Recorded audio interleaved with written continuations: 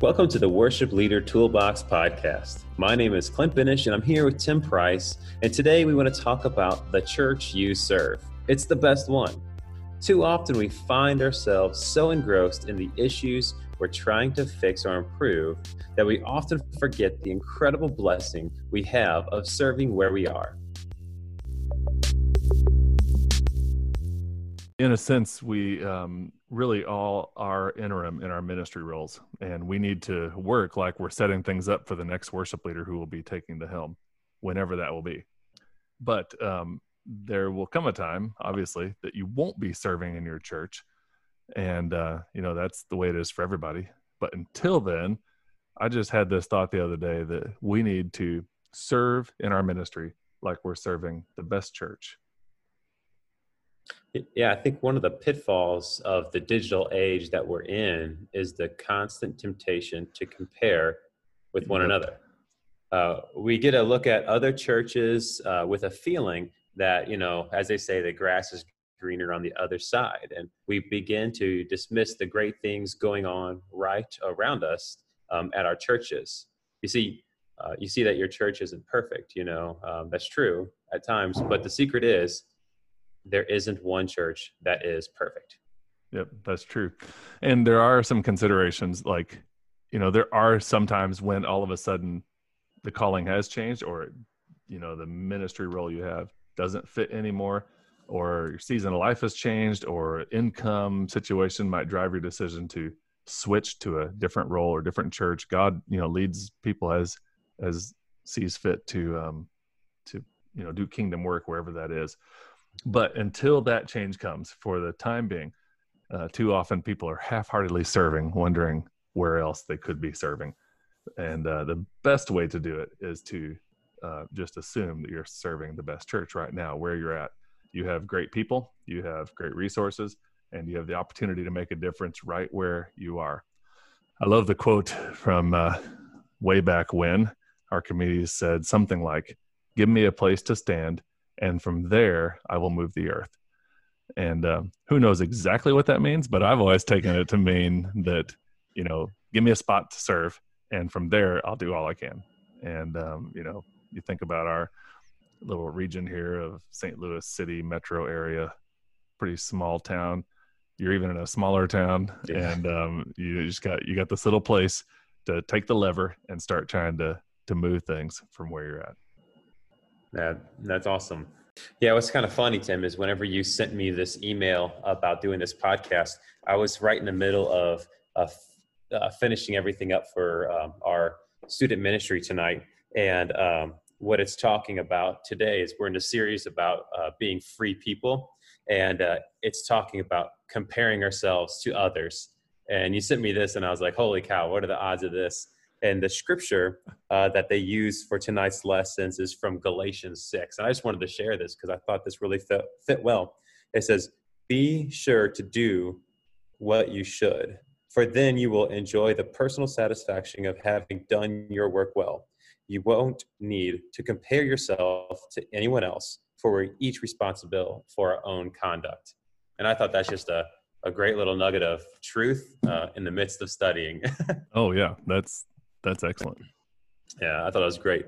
But moving on with our conversation today, we don't want things like negativity or broken systems or even personal issues to become a barrier, something that kind of blocks what we're trying to share with everyone. The reason why you're at your church, you're there for a reason, and it's the best place you can serve right now. So let's take a little bit of time and look at these three things, and we'll start with negativity. Yeah, and we mentioned these three things: negativity, broken systems, and personal issues. Sometimes those things can cloud our image. We look at those things and say, "Oh man, our church is a mess." And it's not that the church is a mess. We already mentioned that no church is perfect. There are some messes for sure, but it's not like it's a mess at its root. The thing that causes us to have such a, to grow bitter, which is like the extreme. We don't want to be bitter, that's for sure. But the thing that gets us there is negativity, broken systems, personal issues. Probably some other things too, but we can't talk all day long. So we'll just focus on these three today. And the first of those three, as you mentioned, negativity. Instead of allowing, this is like the simplest step, but instead of allowing negativity to set in, we basically, as worship ministry staff leaders, have to decide to be positive. And, that's one of the roles of a leader, is to decide ahead of time how you're going to be and how you're going to respond. And we don't want to react to situations. I heard one time that chemicals react, people need to respond. And so we don't want to react to things. We want to respond with a positive outlook. It doesn't have to be like, rose-colored glasses type outlook, but it can just be a faithful kind of like, it's going to be okay. We're going to get through this and figure this out. What do we need to do next? And so one of the ways to maybe overcome some of this negativity is to ask some questions like, what drew you to this church to begin with?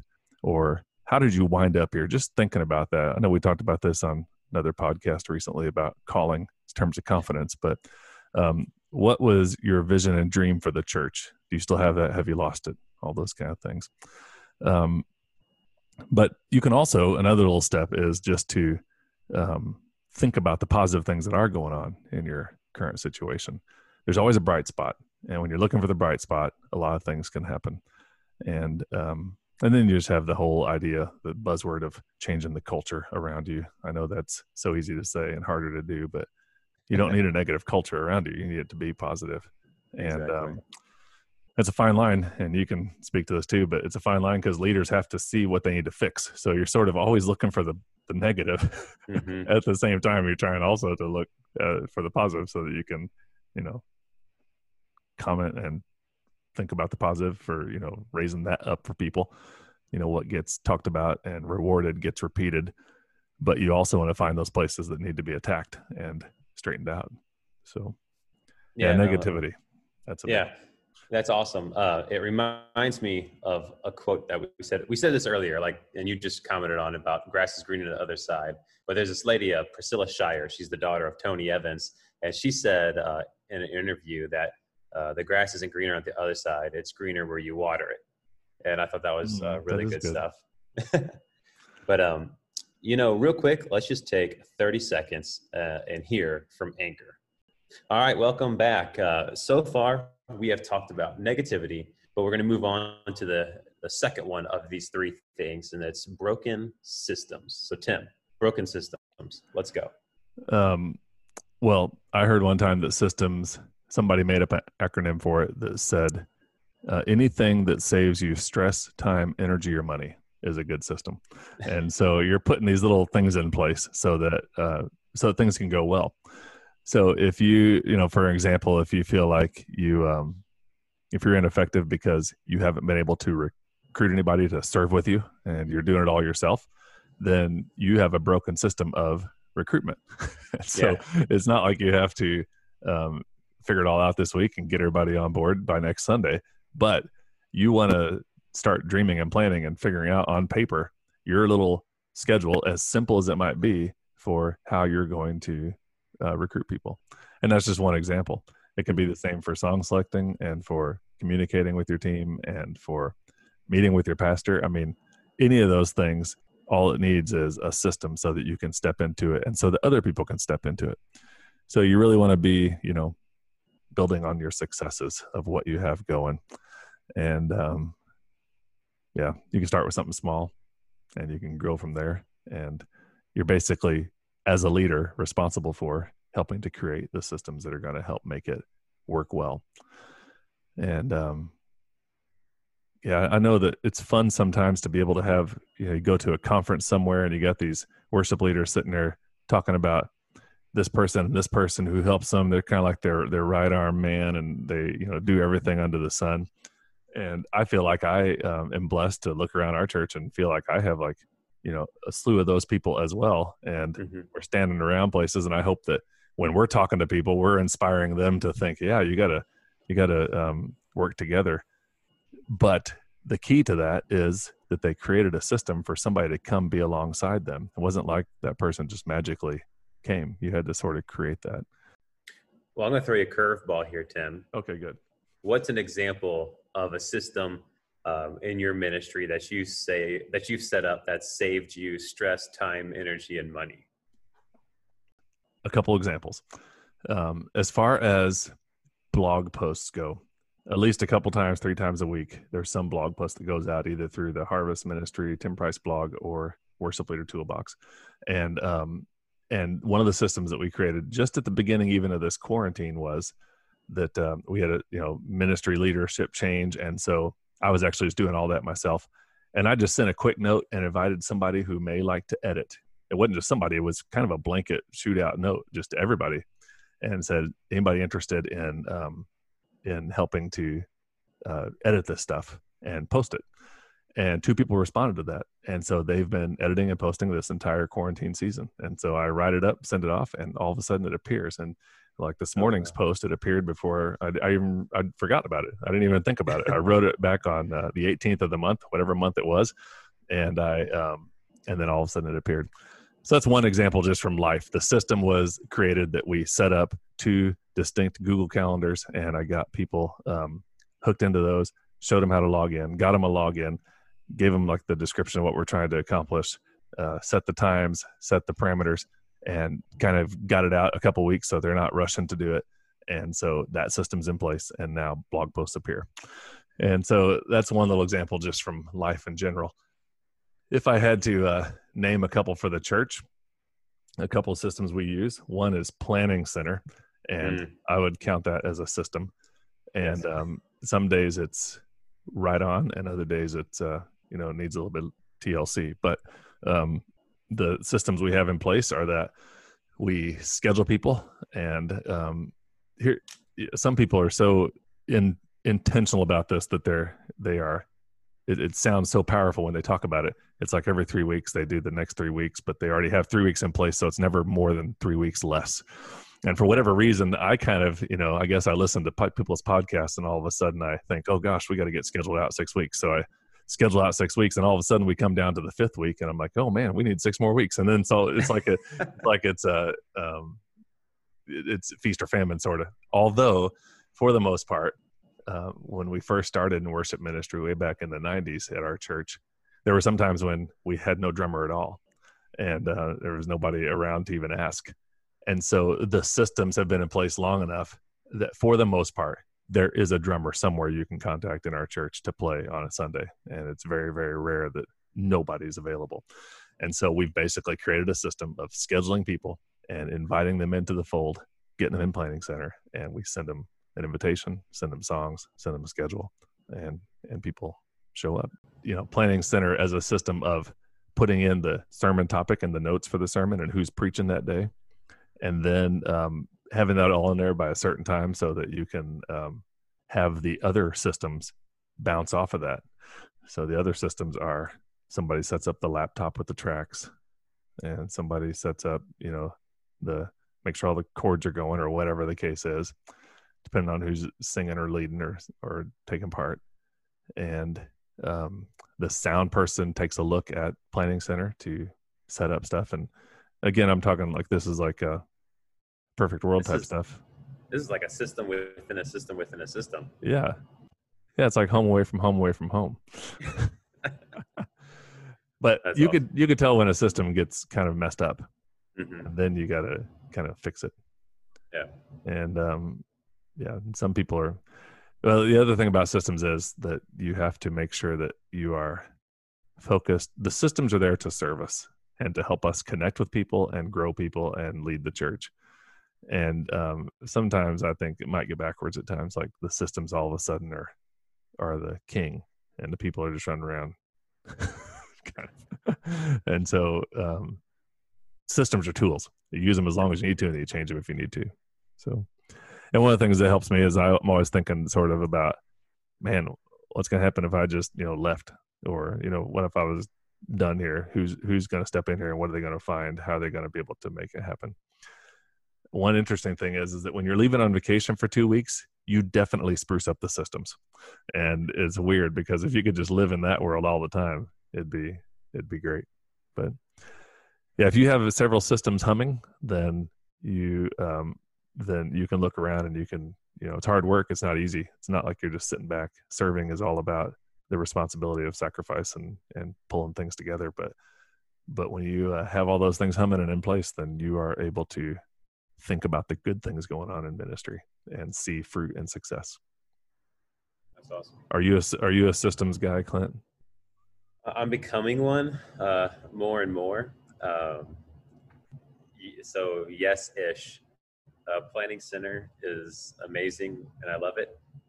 I wish there was a planning center for like everyday life, but there kind of is. There's different project management software that you can get to help with the flow of things of how you're doing certain projects, but I don't have anything like that. But I'm kind of working on it on a personal level, so I'm getting better. That's good. Yeah, that's cool. Yeah. So, man, broken systems. So that's a good one there. Yeah, and once again, back to the goal of you get your systems working so that you can know that when systems aren't working, your church does seem like it's falling apart, and you wish you could just move. Yeah. Well, that sounds like a personal issue, Tim. Yeah. Oh, wait a second. The third one is personal issues of our topic today. So personal issues. Yeah.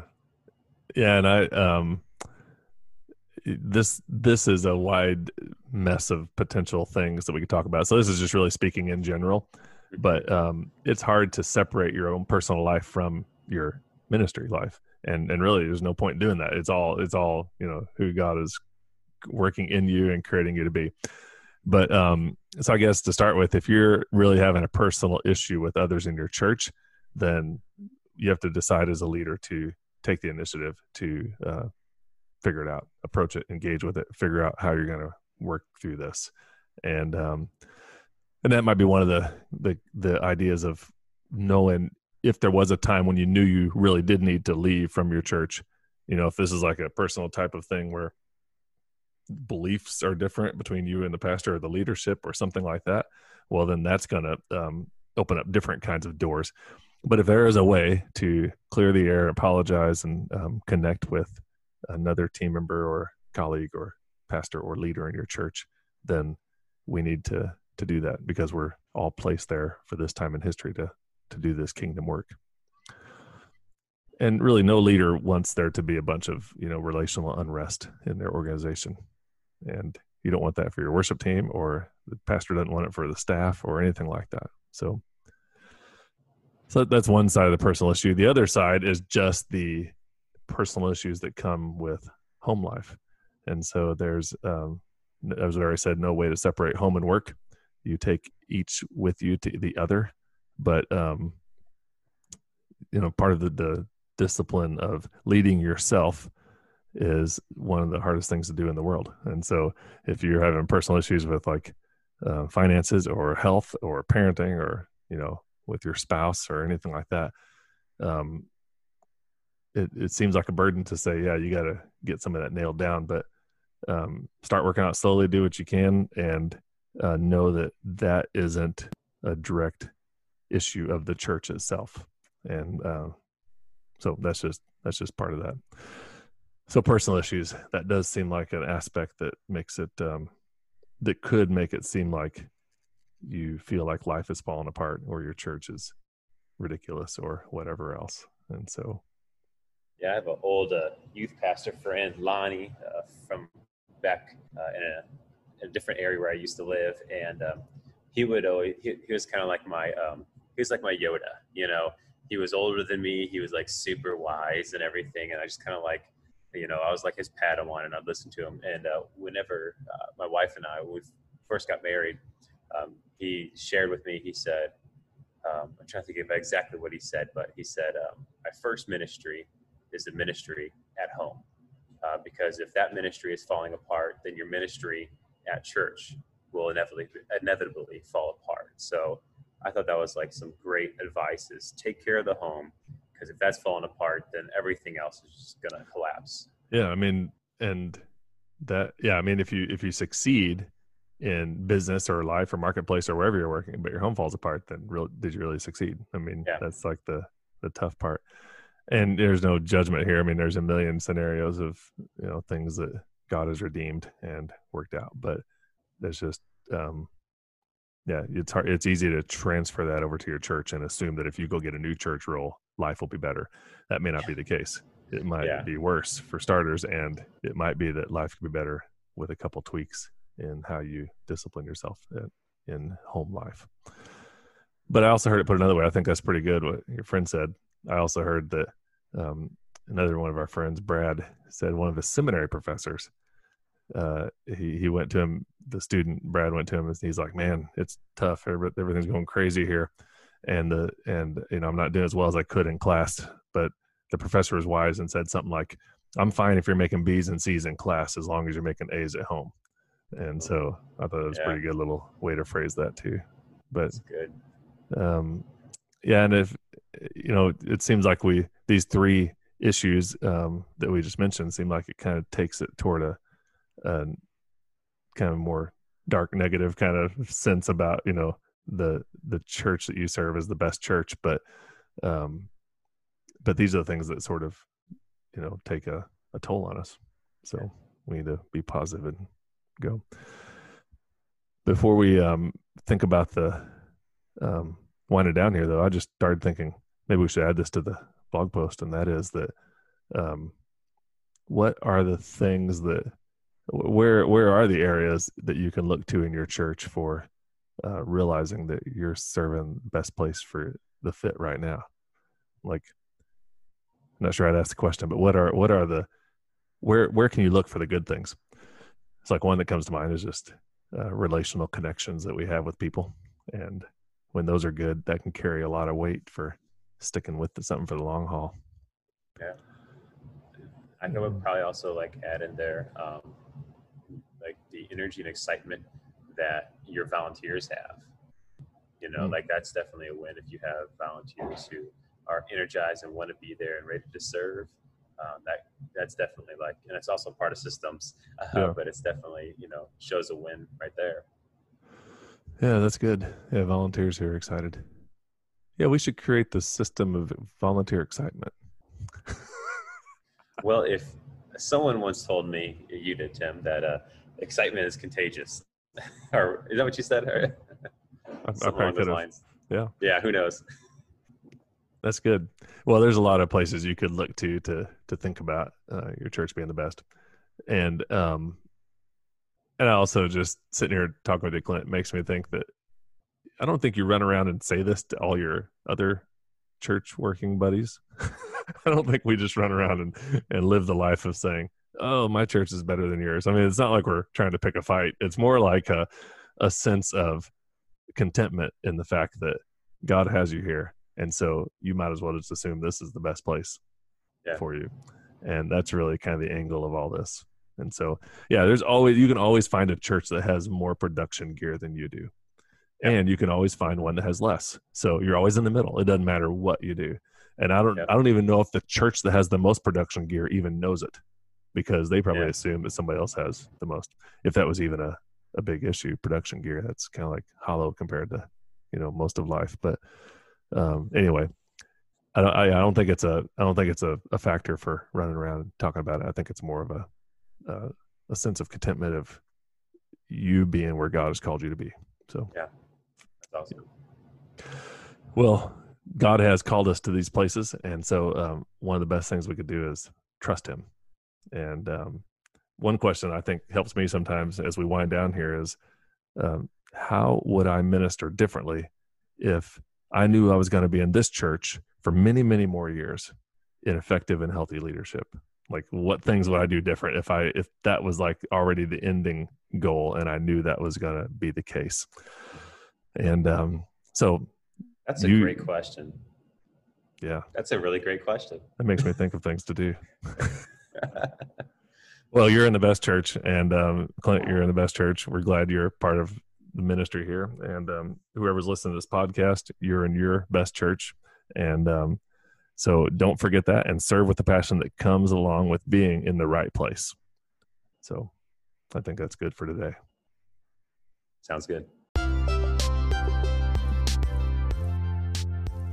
Thank you for listening to the Worship Leader Toolbox podcast. If you would like to support this podcast, There is a support link in the show notes below. Also, we would love to have you click subscribe and give us a 5-star rating so more people can discover us. Don't forget to join the Worship Leader Toolbox Facebook page for connection and community. If you have any questions, please contact us or leave us a message at worshipleadertoolbox.com/podcast.